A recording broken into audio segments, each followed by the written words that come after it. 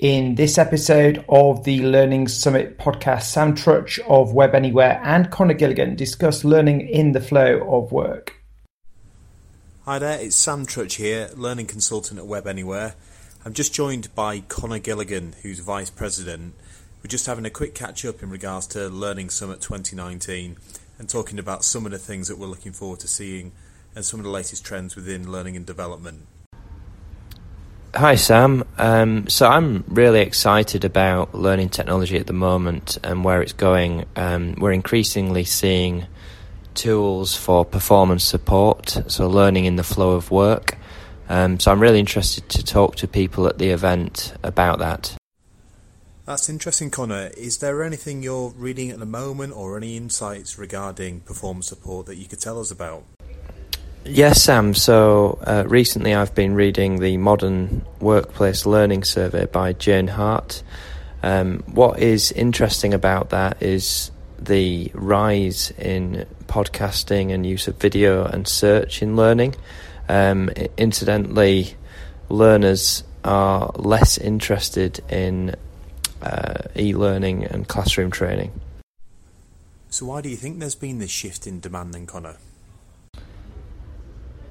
Yes, Sam. So I think one of the first reasons is around the busy professional of today, where they don't necessarily have the time to access a computer or a laptop, and they find it much easier to learn using a mobile device through podcasting or video.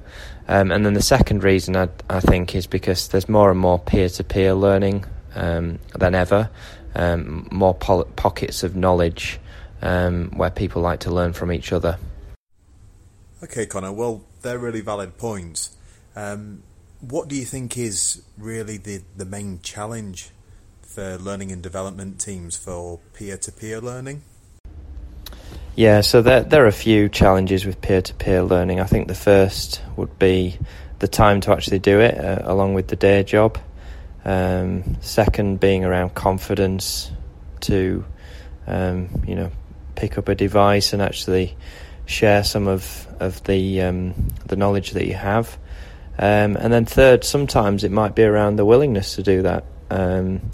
Perhaps in a particular environment, certain organisations, people are less willing to share than others.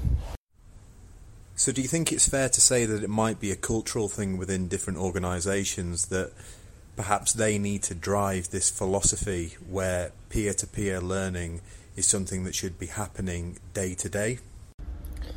Yes, Sam, you're exactly right. It comes down to the culture, which ultimately comes from the top.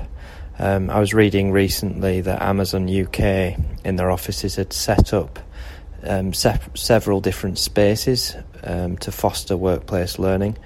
This is a really interesting article that I read, and clearly they see that if they have an organisation that learns, they'll increase performance. I think going back to your point about some of the challenges, certain employees have confidence issues, maybe having this peer-to-peer learning, having these safe spaces is a really practical approach to overcoming some of these barriers. Exactly right, Sam. I think as these pressures grow, organisations need to think hard about how they can reinvent their culture to support a safe environment for learning. Thanks for your thoughts there, Connor. We've also got some really interesting organisations that will be speaking at Learning Summit 2019, so it'll be interesting to hear more about how they overcome some of these hurdles. I hope you've enjoyed this podcast, and if you do like it, tell your friends, share on social media and subscribe. And until next time, I've been Sean Gilligan, and thank you so much for Sam and Connor and their discussions there on learning in the flow of work.